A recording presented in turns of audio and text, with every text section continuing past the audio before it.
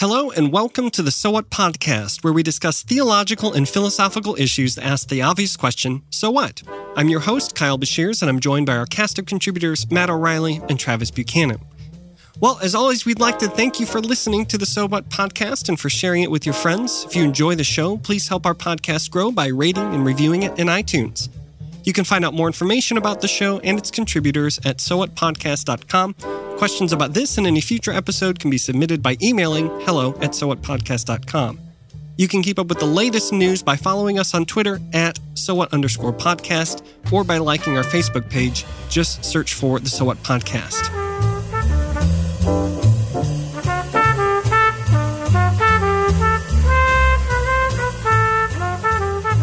So when we speak about the Reformation as Protestants, we typically frame it in positive terms. Luther's 95 Theses was issued as this sort of clarion call for Christians to return to the core of the gospel, salvation by God's grace alone through faith in Christ alone.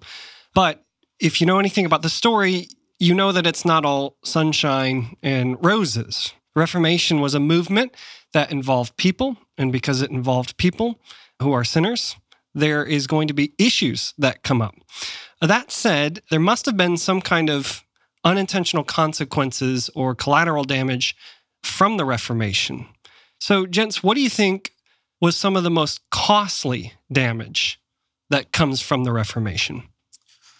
Kevin Vanhoozer wrote that when people say that they regret the Reformation, it is often sola scriptura that they have in mind, for they draw a straight cause and effect line from sola scriptura to church divisions. So as we've been looking at the solas of the Reformation, maybe we should start there. Sola scriptura. With sola scriptura as a cause of many of the subsequent collateral damage that you mentioned. Tell us having then, to do with the Reformation. What is sola scriptura? Good. Thank you for setting me up with that, Matt. The Reformation principle of sola scriptura, or scripture alone, is an affirmation related to authority as it was originally intended. So you think of Luther's 95 Theses on the Wittenberg church door. There's a question of authority there that comes up. However, the Protestant distinctive of scripture alone is perhaps the most problematic and contested of the solas, or perhaps the most difficult to retrieve today. The objection to it may be stated like this, and this is how it was put by a Catholic writer, Devin Rose. No honest religious historian can deny that the result of sola scriptura has been doctrinal chaos. And if that is a Catholic perspective, the Eastern Orthodox view could be said to be even less positive. Georgios Florovsky referred to sola scriptura as the sin of the Reformation. Christian Smith, in his book, The Bible Made Impossible, blames the principle of Scripture alone for doing just that, observing how even those who adamantly affirm the principle cannot reach agreement over its consequences and implications. And I know Matt can maybe share something from his Methodist context to that in a little bit, to that very point. Brad Gregory goes further and charges sola scriptura with unintentionally creating the conditions for the hyper-pluralism in Western society today. Not only did the Reformers disagree over things like the Lord's Supper, they also disagreed over the criterion for distinguishing what was essential from what was inessential. And these exegetical and doctrinal and methodological disagreements turned into ecclesial divisions. Sola scriptura turned out not to be a uniter, but a divider. Or at least, as Vanhoozer writes, that's the prevailing narrative on the academic street. Is he right about that? Well, what he would say in his chapter, and I'm speaking somewhat here in the beginning from Kevin Vanhoozer's book, Biblical Authority After Babel. It was a 2016 book, and he talks about the subtitles, Retrieving the Solas in the Spirit of Mere Protestant Christianity. So he is about the retrieval of these solas and their proper understanding and employment today as a way to define mere Protestant Christianity, if you will. And what Vanhoozer says is required to absolve a normative Protestantism of this apparent historical sin is to situate the principle of sola scriptura, or of biblical authority, in the broader pattern of theological authority. So the first step in this process would be to determine what the Reformers originally meant by sola scriptura. Did they have in mind the hyper-individualism of today? Is that what they intended? Is that what they meant? Or to distinguish rather more precisely, in what sense is Scripture alone? So here's Vanhoozer's summary. Rita, a few sentences here. The legitimacy of the Reformation stands or falls on Luther's judgment that Scripture alone contains all things necessary for salvation, communicates them effectively, compels one's conscience, determines doctrinal truth, and commands the church's allegiance above all other earthly powers and authorities, including councils and popes. To anticipate, it is not that Scripture is alone in the sense that it is the sole source of theology. Rather, Scripture alone is the primary or supreme authority in theology. Scripture alone excludes rivals, such as the teaching office of the church and church tradition when it comes to the role of infallible authority or magisterial authority, if you think of the Catholic Church. It does not eliminate other sources and resources of theology altogether. That's an important point. Mm-hmm. The challenge for those who wish to maintain sola scriptura is to locate it rightly in the broader pattern or economy as the primal and final, but not the sole authority. So sometimes people misinterpret sola scriptura as all I need is my Bible. I don't have to read what other people say. I don't need scholarly opinions. I don't need to read a commentary or a book on theology. Me, my Bible, that's all I need. You're telling us that's not what it means. And the Holy Spirit in me as well. Yeah. So, also, right. Goes without saying Holy Spirit, right? But so you're telling us those folks have misunderstood the Reformers. Or yes. At least Van Hooser. Yes. Yeah, I would agree with Van Hooser that if we are going to retrieve a principle of sola scriptura as a sort of basis of our Protestant faith, then yes, we acknowledge that that's how it's parsed out sometimes on the popular level. However, that's not what was intended by this principle. And if we were to use it responsibly and to appeal to it responsibly, then we need to do some clarifying about what it means and what it does not mean. So sola scriptura means the Bible is the final authority. Are there other authorities? And if so, how do they relate to Scripture? Yes, and yes. So that would entail, that becomes a long and much more involved matrix of ideas and things. So if you think of the Wesleyan quadrilateral, for example. I'd rather not, if that's okay. Which Alistair McGrath in his main text on theology calls the four sources of theology. He mentions Scripture, tradition, experience, and reason. As a footnote there, that term was coined by a guy named Albert Outler, and he has later recorded as saying he regrets coining it because it has been profoundly misunderstood. Proceed. Yeah. No, that's fair. I only bring it up to say what Van Hooser was saying in this quotation is Scripture alone does not mean Scripture is the only source of our theology and the only resource for our theology. And that's something that we brought up on the show quite often. I think even in the first series that we did, we had Michael Haken on talking about historic theology, and he made the distinction between sola scriptura and nuda scriptura. Nuda scriptura being Bible only, and sola scriptura being the highest authority is Scripture. And I think that's what we're talking about here is the confusion between those two thoughts. So we want Scripture alone, not naked Scripture. Yeah, I think Timothy George said that when he was right. Making that distinction. Right, so we want to draw a distinction there. So it's really an argument over authority. And so let's put it back in Luther's context. He's saying, look, we have church fathers that we appeal to as authorities, but what happens when the church fathers are in conflict? Where do we go to arbitrate those theological discussions? Well, the councils, right? I mean, the church fathers themselves are not authoritative in their, they're influential and they're very important, but Augustine would have less authority than an ecumenical council, right? Yes, so that adds another layer. So I bring up the fathers as the tradition piece. How many layers are there? Fathers and creeds are part of the tradition, which is the main beef with Rome at the time is what's going to, and then subsequently after Trent and the Counter-Reformation, is what is the Christian going to look to as the authoritative, the primal source of authoritative revelation from God about faith and practice.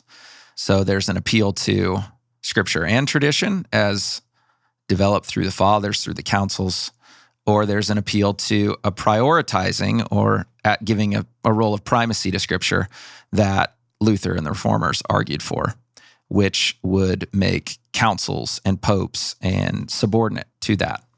So would a Roman Catholic really say, though, we've subordinated Scripture to the magisterium? Is that fair? Well, the I magisterium, don't think they would say it like that. No.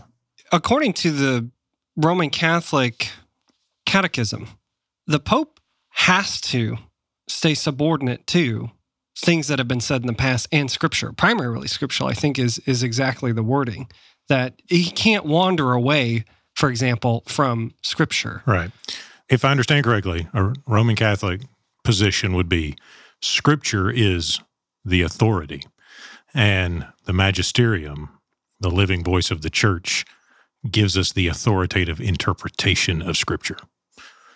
Is that a fair way to put it, without a Roman Catholic in the room?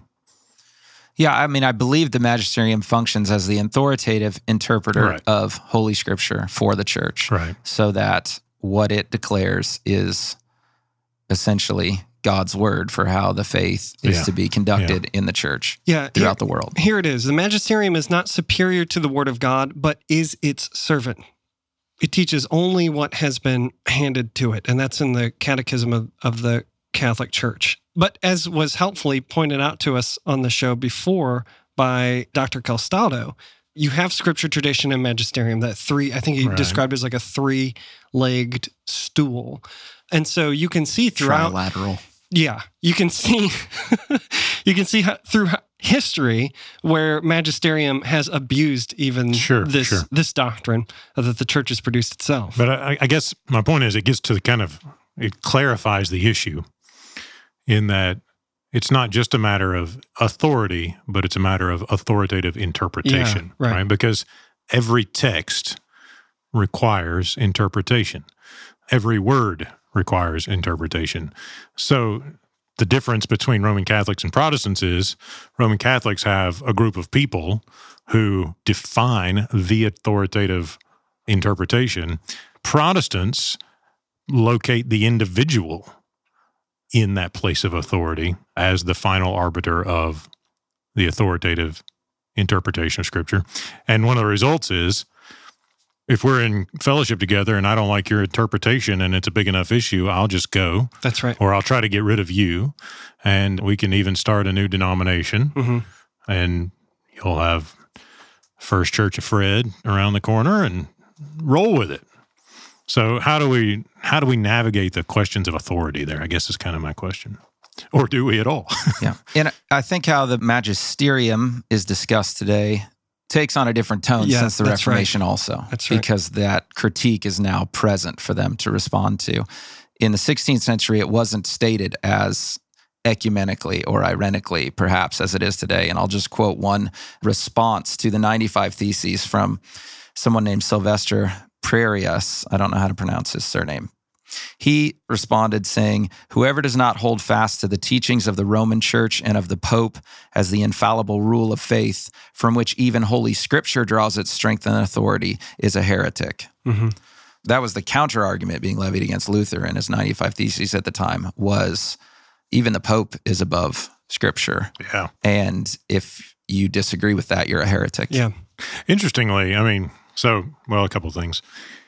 In terms of the so what question, someone may be listening and thinking, okay, here they are arguing about these Latin terms from 500 years ago. What does it have to do with anything? Well, just this week, a group of United Methodists introduced a movement or an organization called Uniting Methodists. And the language there is important because the United Methodist Church is in a pretty strong conflict and is deeply divided over the issue of questions related to human sexuality. And the Uniting Methodists position themselves in the middle, though folks on either side of them might disagree with just how middle they are. But they sort of put themselves out there saying, we're centrists, we're in the middle. And by being in the middle, they want to take no stance whatsoever on the issue of human sexuality in terms of same-sex attraction and practices. And they say on their website, and this is to illustrate why the question of interpretation authority is important. They say on their website, I don't want to debate the questions of same-sex activity, but here's what they say. Quote, "We believe our differences, United Methodist differences, on the questions of same-sex marriage and ordination stem from differences over biblical interpretation, not biblical authority." Exactly. So there's the rub, is they know to remain good Protestants, they need to acknowledge the authority of the Bible. Because if you say the Bible's not authoritative or no longer authoritative for me, well, then you've obviously distanced yourself from the Protestant church and the Christian church in general, because a Catholic wouldn't say that either, obviously, or an Orthodox believer. So we can just levy everything on interpretation then and say, yeah, of course the Bible's authoritative, but it needs to be interpreted. And so therefore, there's a very broad range in which we can, and I think most people, even outside of the church, just know this. They pick this up because they've seen its fallout in American Christianity, to take our context. So we have the authoritative word of God. Does that mean women should be ordained as elders and preachers? Does that mean the Holy Spirit proceeds from the Father only, or the Father and the Son? Did Jesus descend into hell? These last two examples are things taken up in our ecumenical creeds that have divided the church in the past. Does that mean we agree on the mode of baptism or its timing? Do we agree on the nature of the Lord's presence in the Eucharist? Some of these things are very important, significant. They're not just, what color should the carpet be in the lobby, which is something that divides churches as well, sadly, in our country, or whether we should have hymns or, an acoustic-led passion-style worship on Sunday morning. The carpet question's resolved in 3 Peter. So I'm acknowledging that there is a legitimate critique to be levied against Protestant Christianity in America, because lots of people appealing to an authoritative Bible cannot agree on some fairly important things when it comes to how the church should be organized and carry out its ministry, or even what's happening during the worship service. So that's where I kind of want to, just for the sake of discussion, step in and play the devil's advocate, right? Devil's advocate for the Roman Catholic Church. No, Luther would appreciate that. Yeah, he would definitely. Nothing implied. But yeah, so I mean, given the state of Protestantism with denominations abundant, tens of thousands of denominations all over the place, doesn't that practically demonstrate that sola scriptura is incoherent and just not practical? Does it necessarily lead to a fractured church? Yes. Well, we can say that it has historically. Yes, or something has. Is that yes to all those questions, or just the last one? It's different than just saying that is the cause. I think there's maybe connections, especially when we begin to think about the collateral damage that sola scriptura gets taken beyond perhaps its original intent. And that one of the beautiful parts of the Reformation with sola scriptura was bringing down an understanding and at least wrestling with what does it mean that Scripture is our authority. And that there was a lot of work on trying to define those things. Doesn't mean we have all of our confessional alignments perfectly characterized, but yeah. So I guess, and again, the same question comes up in some ways, because I made this case to a friend of mine who is sort of moved from the Protestant position to the Roman Catholic position. And I said, well, we have doctrinal statements. We have the creeds. In Methodism, we take John Wesley's standard sermons as doctrinal statements, right? So you got 50 some odd sermons that are considered doctrine, right? But again, they're texts that have to be interpreted. And the Roman Catholic would come back and say, we have a living voice that speaks authoritatively and doesn't need to be interpreted because it's not a text. It tells us what to believe and what to do, and we need that. And that's really helpful for removing controversy at the official level, and so at the highest level. Let me be the Protestant advocate, though, for a moment. When an encyclical is written, that being an official writing from the Pope, are you saying then that doesn't need any interpretation at all? So I threw that back at my friend when we had this discussion. I said, well, once the magisterium issues a statement, it becomes a written document in need of interpretation. Right. And his response was no, because they're still there alive to tell you whether or not you get them right. Ah, okay. You always have a living voice. Right. And so if you kind of, we don't have Paul to tell us whether or not we got Romans right. The holy grail of interpretation in the Protestant, at least tradition, is authorial intent in the modern. Yeah. But so they're saying if the authors are living, then we don't need to. You don't have to. Their intent is not a mystery. If what they've written isn't clear, we can ask them for further clarification. I mean, the disciples could go to Jesus and say, what did you mean by this parable of the soils? Because it wasn't clear to us. And then he gives an explanation to them for it. Timothy could go to Paul and say, hey, that whole thing in Romans, nobody got that. What are we talking about here? So the conversation shifts. I don't mean to cut you off, Carl. Do you have something? No. Yeah, I was just going to pull it back. So the conversation then shifts after we establish the authority piece at the beginning of what Sola Scriptura was referring to the issue of biblical interpretation. And how then do we arbitrate between all these various interpretive voices? Because now we have potentially as many interpretations as there are interpreters. Individual voices. Yes, the democratization of Bible interpretation, which is tied into the doctrine of the priesthood of the believer, right? We're decentralizing power in the church. We're divesting popes and councils with ultimate authority and placing it in this recorded word from God that then requires interpretation. But we're also decentralizing the priesthood to a degree to say every believer has access to God in Christ and doesn't need the mediation of a priest.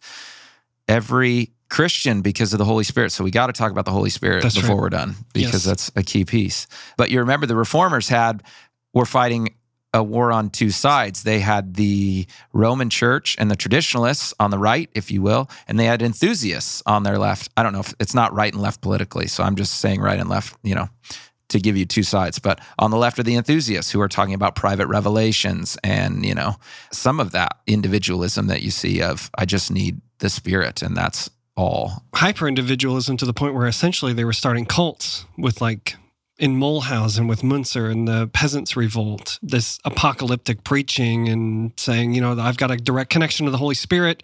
I'm the only one that can interpret this text, so why don't you come start a theocratic community with me and we'll go to war with the earthly governments. Yeah. It's a very dangerous road you can walk It happened in 19th century America. It happened in 19th century America. Yes, this is very true. With your Mormon friends, right. Yes. So in an effort to throw off authority that had overgrown its proper boundary, they weren't throwing off all authority. In a decentralization of church authority, they were not removing the church as an essential ingredient in the Christian life or in the process of biblical interpretation. So all I'm saying is the conversation then begins to shift not just from matters of authority to matters of interpretation. How should the Bible be read? How did Jesus teach his disciples to read the Scripture? How do we know we're being faithful to the Lord in the way that we read Scripture and interpret it? And issues like clarity, sufficiency, the principle that Scripture interprets Scripture. What is meant by some of those things?